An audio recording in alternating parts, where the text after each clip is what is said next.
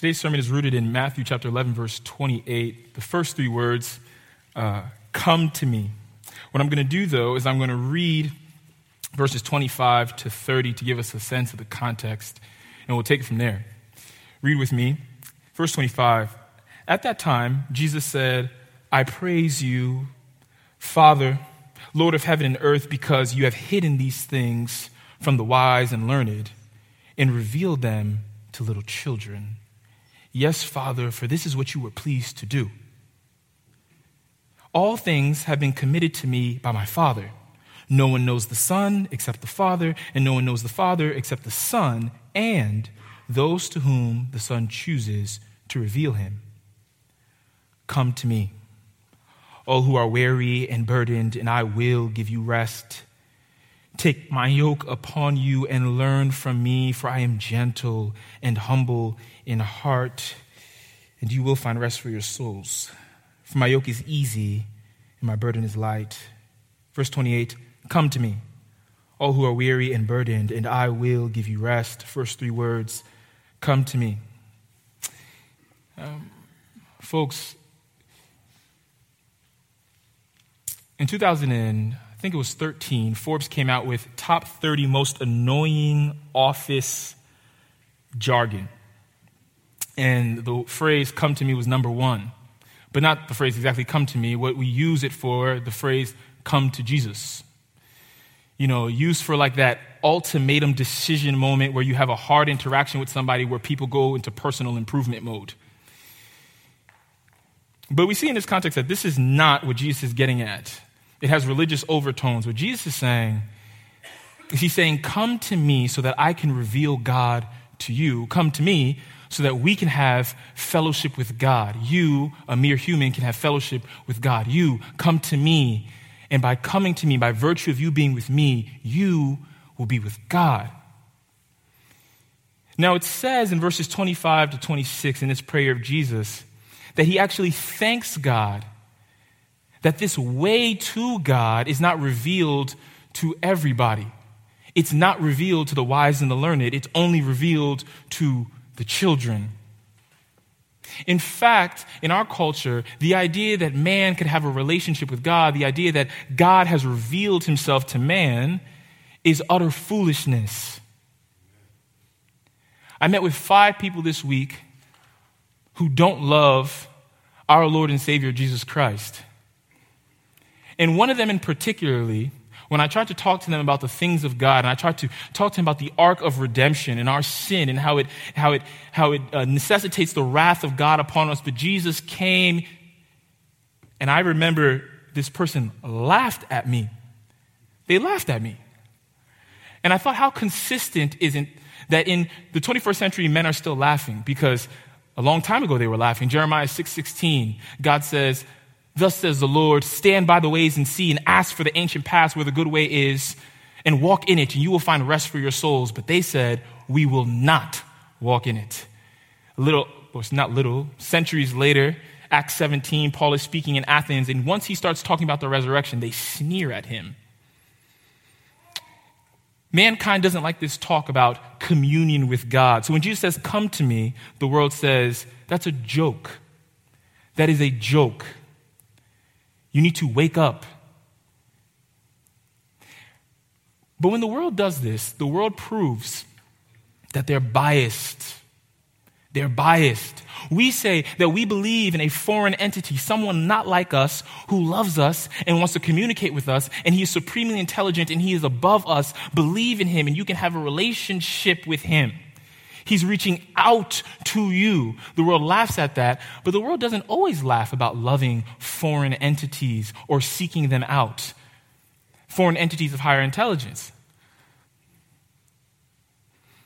Next year, 2020, NASA will spend more than a few million to land a rover on Mars to see if there's life there. Whether or not you believe in aliens or not, it's interesting. We are interested in foreign, more intelligent powers, just not named Jesus. Interestingly enough, in the next slide, you'll see there's a man named Avi Loeb. He is the chair of Harvard's Department of Astronomy. In 2012, Time magazine named him top 25 most influential people in space. He had a forum, and this is what he had to say.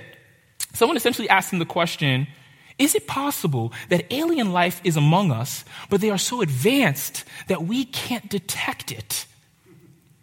He says, our imagination is limited to what we know. Our current technology is accelerating exponentially. 5G about to come out. This means that we will not recognize our own technology in 100 years. And that makes sense. That makes sense. You know, if I took my cell phone and went back to AD 12 and handed somebody my cell phone and walked away, they would have no idea how powerful this cell phone is. That there is more technological power in this cell phone than in the first rocket that we took to the moon. This cell phone is incredible, but in AD 12, I would give it to them, and they wouldn't know what this was. They'd throw it in the trash. But listen to how he ends it. He says, this also means that civilizations which are 1 billion years old would be so sophisticated that we might not recognize them with our current detectors. That there may be an ancient civilization out there on some planet in another universe that is here among us or is showing us something, but we are so archaic in our ability that we can't receive it. We can't take it in. Y'all following? Now listen, the world is willing to receive that. He's got degrees from Harvard. Well, he works at Harvard. I don't know if he got a degree from Harvard, but he's clearly a smart man. The world is clearly applauding him. He has a chair at Harvard. That is a big deal. Time magazine gives him a salute. That is a big deal. And the world says, since he says it, it's okay. He says, there's a chance that there's alien life forms, billion years old, that are so sophisticated than us that we wouldn't know them unless they revealed themselves to us. 1 Timothy chapter 1, verse 17 says, now to the King, eternal, immortal, invisible, the only wise God, be honor and eternal glory forever and ever. Amen. There is a bias. Let's pray. Heavenly Father, I come to you because in and of myself, I don't have it. I don't have the wisdom, neither the strength, neither the eloquence to show people who you are, people who desperately need you. But Lord, you say that there is strength for today. Well, you don't say, but we say it in response to you, there is strength for today and bright hopes for tomorrow because of your love for us, because you revealed yourself to us. And when you revealed yourself to us, you didn't put us off, but you said, come to me. Lord, please help me to proclaim your name and proclaim your message, that we would live at the foot of the cross and drink deeply from the fountain of life that is Jesus Christ. In your holy name we pray, amen. Now listen, when Jesus says, come to me, when he says those 3 words, he's saying something that we should pause and really meditate on. Because as I said before, he is telling us that we can have communion with God if we come to him. That is huge. That is of great importance. The problem is that there's a lot of difficulties that we internally experience when we hear that call of Christ. And so the method of progress for today's sermon, next slide, is this. We'll break it down, those 3 words, into just the two main ones. Me. Who's this me? Man's difficulty with Jesus. And then 2, come. And I'll talk about this word come for saints, for people who believe in Jesus, and for sinners, people who do not believe in Jesus yet. So let's take the first one. Me. Jesus says, come to me. Who is he referring to? Or what is he referring to? What's the difficulty there? Well, we have a difficulty with Jesus. But the difficulty we have with Jesus, we have with everyone else. It's just on a higher level. I know that sounds confusing. I'll make sense of it in a second. If you go to the next slide, this is what it says. Men marry women with the hope they will never change. Women marry men with the hope they will change. Invariably, they are both disappointed. One more time. Men marry women with the hope they will never change. Women marry men with the hope they will change. Invariably, they are disappointed. Now, this quote is attributed to Albert Einstein. I'm not so sure that he said it, so I didn't give him his due. But he a pretty smart dude on a lot of things then, because this right here is golden, right? Now listen. What's the issue here? The issue here is that in our most deepest and intimate relationships in life, in our marriages, for those of us who are married, if you're not married, you have other intimate relationships, But a marriage is, there's no greater intimacy than that. He's saying that even in that relationship, we're using the other person for our own means. We don't want the other person to be a person. We want the other person to do and to be how we want them to be. You're a stereotypical man, sensually pleased. You want your wife to stay just the way that you married her. In your mind, you made a down payment on goods. And if you're a stereotypical woman, perhaps, in your mind, you said, I made an investment on potential. Ladies is laughing hard. Now listen. The reality is, we all get disappointed because you're coming to people. People aren't what you want them to be. They're people. You can't force them into your box. They're people. And the world is very content to accept a Jesus of thought. It's a little Sermon on the Mount, this verse, that verse, take his verses out of context. Jesus says, you should not judge. And next verse down, he calls people wolves. But what they don't get is that they're trying to put Jesus into a box. The issue that we run to as modern man is we run into an issue of his personhood. He's a real person. He's not willing to be deconstructed into your various thoughts, into your little prayers at the end of the day. He's not content with that. When I was growing up, I end every prayer with, in Jesus' name, amen, like an incantation. When I got a little older, one time I didn't end my prayer in Jesus' name, amen, and I was severely rebuked. And he said, you end every prayer in Jesus' name, amen. I said, Paul never ended his prayer in Jesus' name. But no. But what is that person doing? What that person's doing is they're trying to take the name of Jesus, the idea, and turn him into an idea, as opposed to what he is, a person. And that's our first issue with him. But our second issue with him is that Jesus is strange. He's strange. So when he says, come to me, you're coming to a person who's strange. John chapter 2, it's the Passover. Jesus shows up in the temple. Everybody's cool. Everybody's happy. It's the Passover, religious holiday. We good. The Romans is letting us do our thing. We're fine. But they're selling oxen and sheep and doves, and the money changers are seated at their tables. Jesus makes a scourge of cords and causes a riot. Now, if you're one of his disciples, you're like, can't you chill out? Can we relax today? Jesus is like, no. Do not take my Father's house and make it into a den of robbers and a marketplace.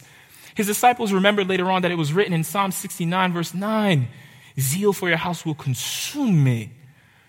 John chapter 4, he's caught speaking with a Samaritan woman. Even the Samaritan woman is like, Jews have no dealings with Samaritans. Why are we talking? John chapter 7, his brothers say to him, if you're really the Messiah, show yourself to the world. No one does anything in secret when he himself seeks to be known publicly. Jesus says to them, my time has not yet come. That's strange. Then he continues, but your time is always opportune. The world loves you because you love the world, but the world hates me because I testify of its evil. If you're one of his brothers, you're like, you always on that. Talking that nonsense, you always talking like that. Why you talk like that? Speak regularly. And I'm adding levity to it, but consider this for a moment. Don't you ever read your Bible and grow in insecurity because Paul and the rest of the apostles, their zeal and love for God is just strange to you? When David says in Psalm 42, as the deer pants for the water, so my soul longs after you, don't you ever be like, man, they got a different Christianity. That says something. They met somebody. They know somebody. They didn't meet a thought.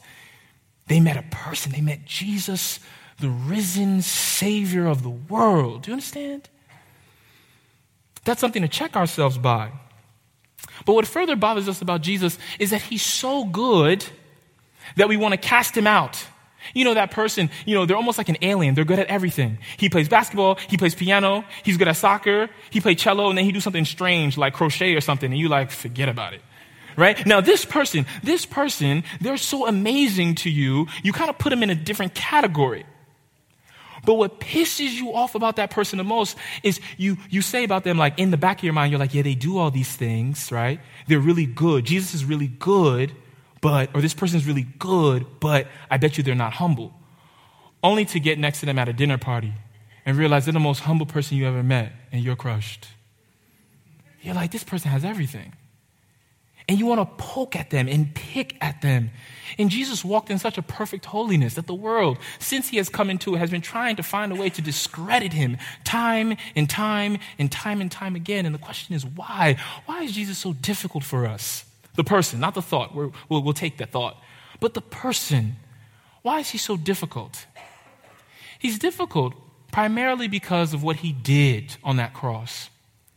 Philippians chapter 2, verses 6 to 8 says this: who being in very nature God, did not consider equality with God something to be used, or another version says something to be grasped, but he emptied himself, taking the form of a bondservant, being made in the likeness of men, verse 8, and being found in appearance as a man, he humbled himself by becoming obedient to the point of death, even death on a cross. It is this point that we can't tolerate by nature. See, Jesus says in Matthew chapter 28, verse 29, take my yoke upon you and learn from me, for I am, what? Gentle and humble in heart. And where's his humility? His humility is that he died on the cross. God, eternal Son of God, comes into the world. Imagine you, a human being, all of a sudden loved the ant colonies and zapped yourself into a small ant only to be crushed by a human, and did it willingly. That's what Jesus does. The eternal Son of God who never had a body, this fleshly thing that holds us back so often. Never had it, but he gets into it. What? For what? To die for our sins. And he does it with a humility and a meekness. And then he pleads with us and says, come to me. And our heart says, I would come to you, but you did everything already. Is there something that I can do to also earn my union with you? Is there something that I can do? Is there something that I can perform? There's a lot of people who say they don't want to come to Christ. What they really mean is they don't want to accept the grace. But if you told them, listen, you could be a Christian if you came every Sunday for 1 year, they'd be there. And they said, listen, if you read the Bible in 1 day, they do it just to get into the kingdom. But you tell people it's free at the cost of the eternal Son of God's blood. And they say, my pride won't let me do it. We have a problem with him. We have a problem with him. The problem is rooted in our narcissism, our ego. As this quote puts it wonderfully, a man named Ralph Caldworth put it very well. He said, listen to this, it is no wonder, and therefore it is no wonder if men seem naturally more devoutly affected towards such an imaginary God. That's a tough sentence. What he's saying is, people will praise idols, worship idols. Some people, our job is our idol. We'll worship that. We'll give our life to that. But listen to what he says. He says, but they'll love those idols. Why? Because it's nothing but an image of themselves, which narcissists like, they fall in love with it. I've met many people who worked in the nonprofit world and will work 80-hour work weeks and tell you they do it because they love the cause. But it's not true. They do it because they love what the cause does for them and how it makes them feel. I know many people who say they really genuinely love their children, only to watch them raise them in such a way as only to make them a mini-me of themselves. And that their love for them is really only contingent upon whether their child is obedient to them. This is not love. This is like the Greek mythology Narcissus who fell in love with his own reflection in a pool of water. There are a lot of people who say they love school. They don't really love learning. They like getting A's, my friend. And when they stop getting A's, all of a sudden they complain about everything about school. Do you see what I mean? Do you see why Jesus is so difficult? Because what Jesus says is he says, stop. The place on which you stand when you come to me is holy ground. When you come to me, you can't come with self. Self must die. I died for that self. And so you will either come and die with me to be raised with me, or we cannot live together. There's difficulty with Jesus because he's a real person, and more than that, he is God himself. So when he says, come to me, and people don't come, don't be surprised. Next thing, the second part, this word come. What is this idea of coming? When Jesus says come, he doesn't mean walk towards him. If so, many people would have been saved. What Jesus means is, give me your heart. Give me your affections.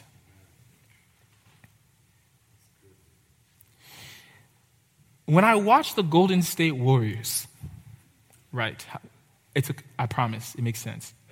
When I watch the Golden State Warriors, I see something amazing. Steph Curry catches the ball. Y'all know Steph Curry? Maybe not. Steph Curry is a professional basketball player.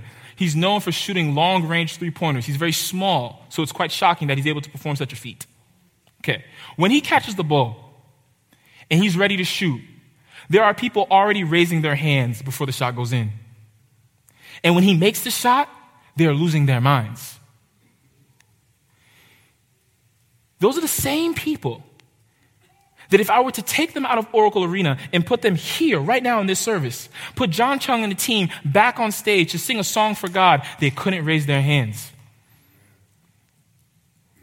And it's not that they can't raise their hands because they raised it in Oracle.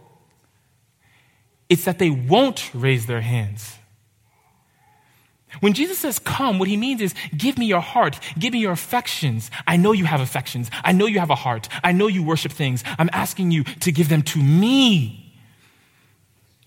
When the Bible says that you are a new creature in Christ, he does not mean that you are altogether new in every sense.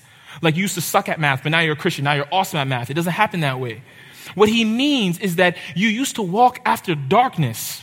You used to live for yourself. And now you still walk, but you walk in the light. Still walking, now walking after the light.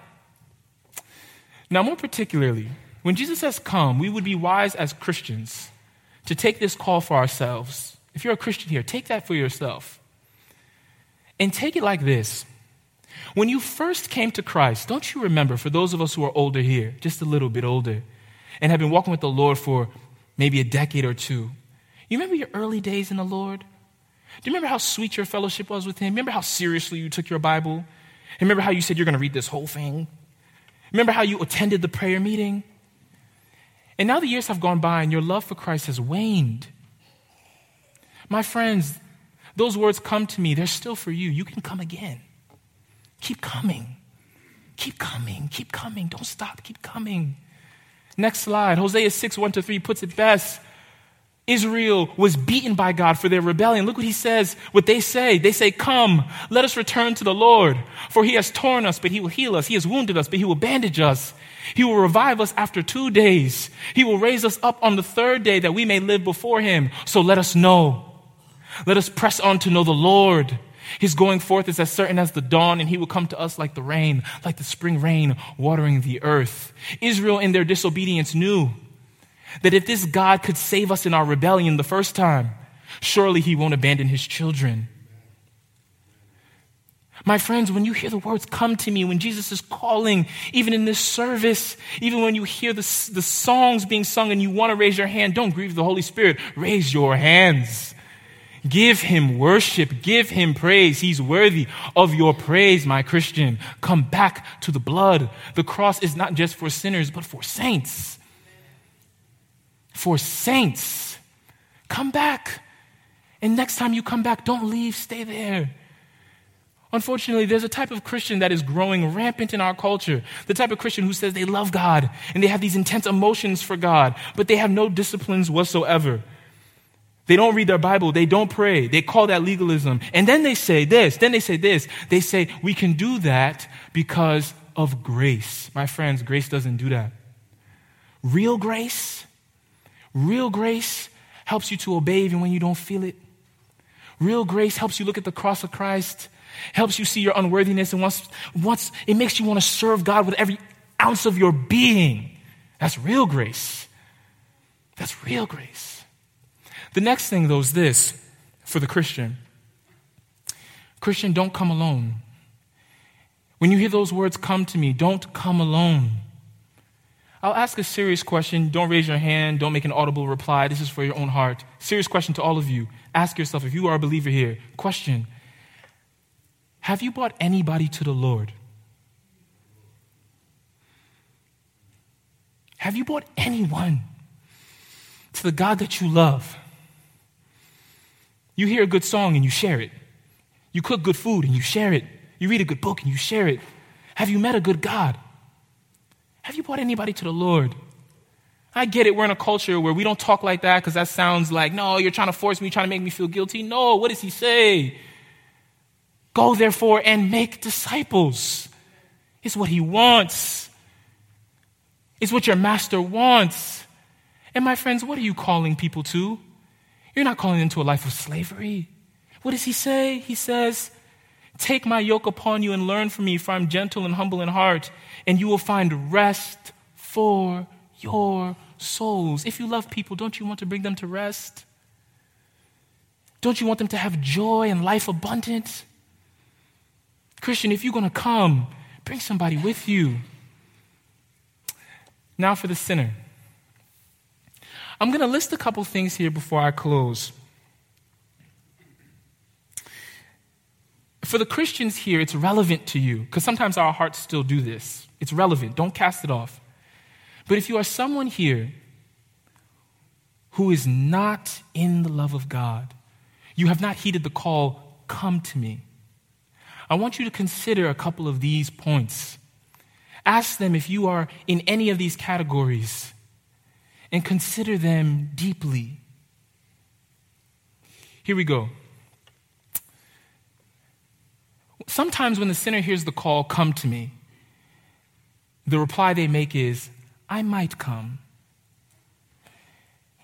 Every Sunday, I'm across the hall, most Sundays at least, teaching Sunday school. And there are moments, guys, where you should see it. You should see it. Maybe your kid is difficult with you and doesn't listen to you. That's tough. As parents, I'm sorry. When I have my kid won't listen to me. It is what it is. But it's amazing. There are times where I'm preaching and I'm teaching them, and you can see their hearts soften. You can see them break down a little. You can tell that you hit them. You can tell that the cross of Christ, they're catching it. They're seeing it plain. And sometimes they'll stay afterwards, and you can tell that they're thinking about it, and they say, I might come. And it's sad because when they say, I might come, they don't realize how much pride is there. They don't realize that indecision with spiritual things is decision. That as long as you say, I might come, you have not come. And your being on the fence is doubting his goodness. As Elijah said, he said to the Israelites when they were serving the idol Baal, he said, choose this day whom you will serve, Baal or the Lord God Almighty. And sometimes the way people put their indecision, when they say I might, what they're saying is, sometimes they'll say, I might, but answer this question first. I am all for people who have valid questions, because Jesus was for people who had valid questions. But if we're honest with ourselves, quite frankly, not all of our questions, for those who don't believe, are from a good place. Questions like, where did Cain's wife come from? Really? Questions like, well, if God knows everything and he knew we were going to rebel, why did he make this happen? My friends, stop for a moment. Just stop. If you were in danger and I said duck, would you say, what direction is the projectile coming from? If you were lost and you picked up a compass and it pointed north, you wouldn't go, I won't follow it until I know how this thing works.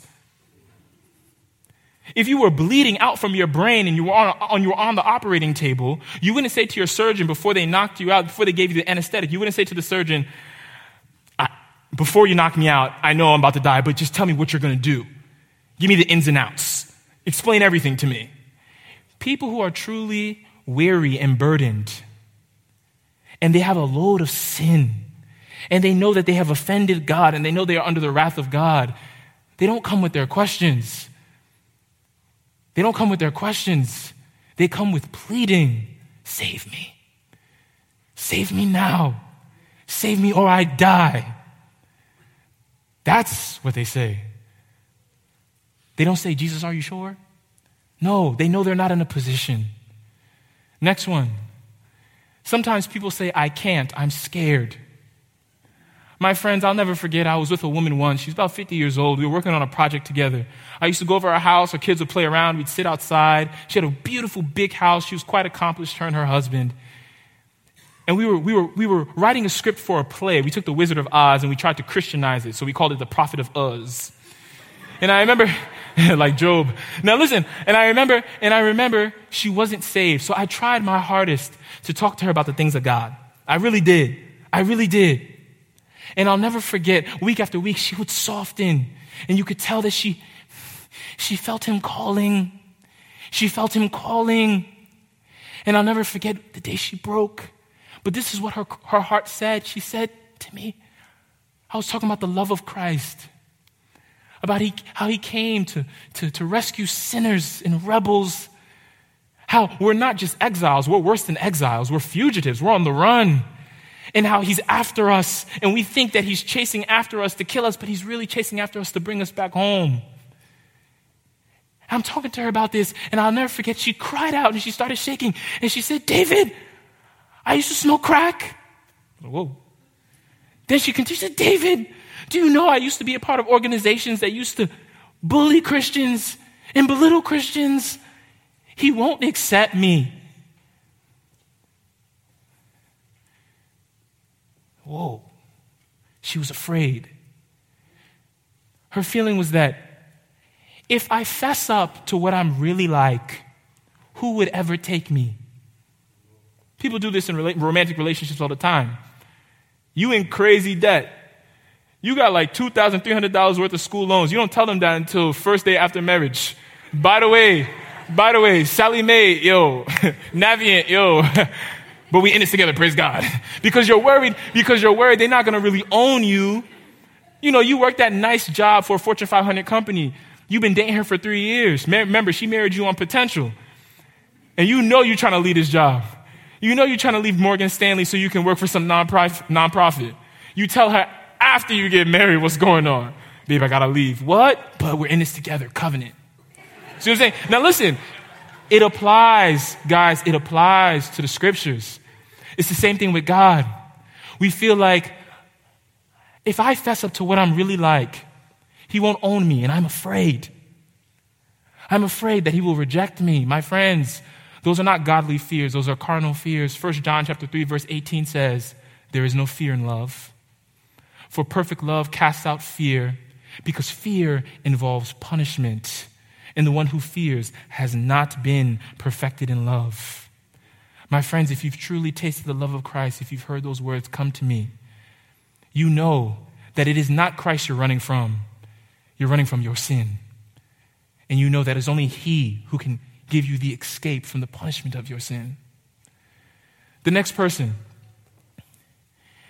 they say, I'll come, but I'll do it later. I'll come, but give me some time.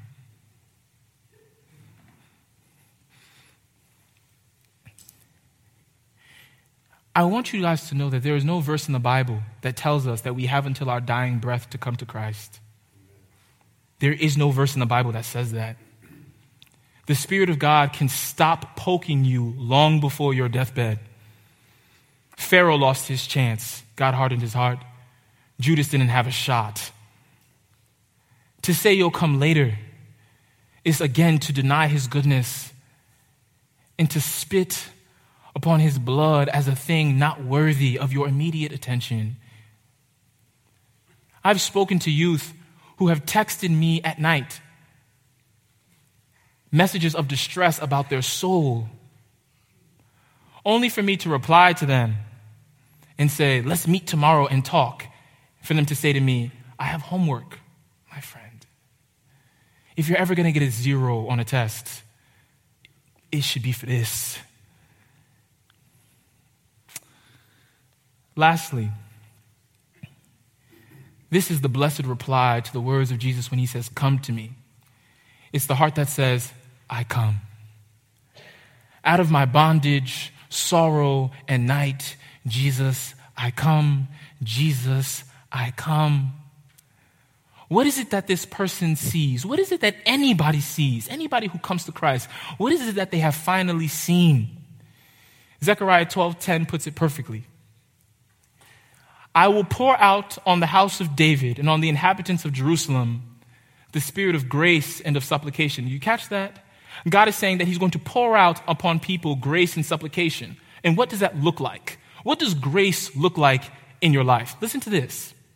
So that they will look on me whom they have pierced, and they will mourn for him as one mourns for an only son. And they will weep bitterly over him like the bitter weeping over a firstborn son. Do you catch that? Do you see what the sinner sees that makes them come to Christ? They don't see prosperity like the prosperity gospel preaches. They don't see affluence. They don't see stability in life. What they see and what the Christian sees, when they say, come to me, when they finally look at Jesus, what do they see? They see him dying on the cross. They see Jesus wounded for me. Wounded for me. Up on the cross, he was wounded for me. Gone my transgressions, for now I am free. All because Jesus was wounded for me. That is a gospel sight. To my youth, have you seen Jesus wounded for you? To the adults, have you seen Jesus wounded for you? Have you come to the cross and seen your sin there with a nail driven through it, blood pouring down? Have you seen that sight? When Jesus says, come to me, or when John the Baptist says in John chapter 1, verse 29, behold, the Lamb of God who takes away the sin of the world. And the people would see Jesus, a man 5'7". That's not what they're calling them to see. He's calling them to see with spiritual eyes. Christ crucified. My friends, Jesus is calling us with those three words to communion with God. And that communion is through the cross of Christ. Get a sight of it. Call out for it. It is the only safe ground. My Lord and my God, come thou almighty King, help us thy name to sing, help us to praise. Come and thy people bless and give thy word success, Spirit of holiness, Ancient of days. Lord God, I ask that your Spirit would come down upon our congregation, that we would be a people who see the cross and live for Christ, that we would come to you. Lord, that we would hear you softly and tenderly. Jesus is calling for you and for me. Patiently, Jesus is watching and waiting for you and for me. Come home. Come home. You who are weary, come home. Earnestly, tenderly, Jesus is calling, O sinner, come home. Amen.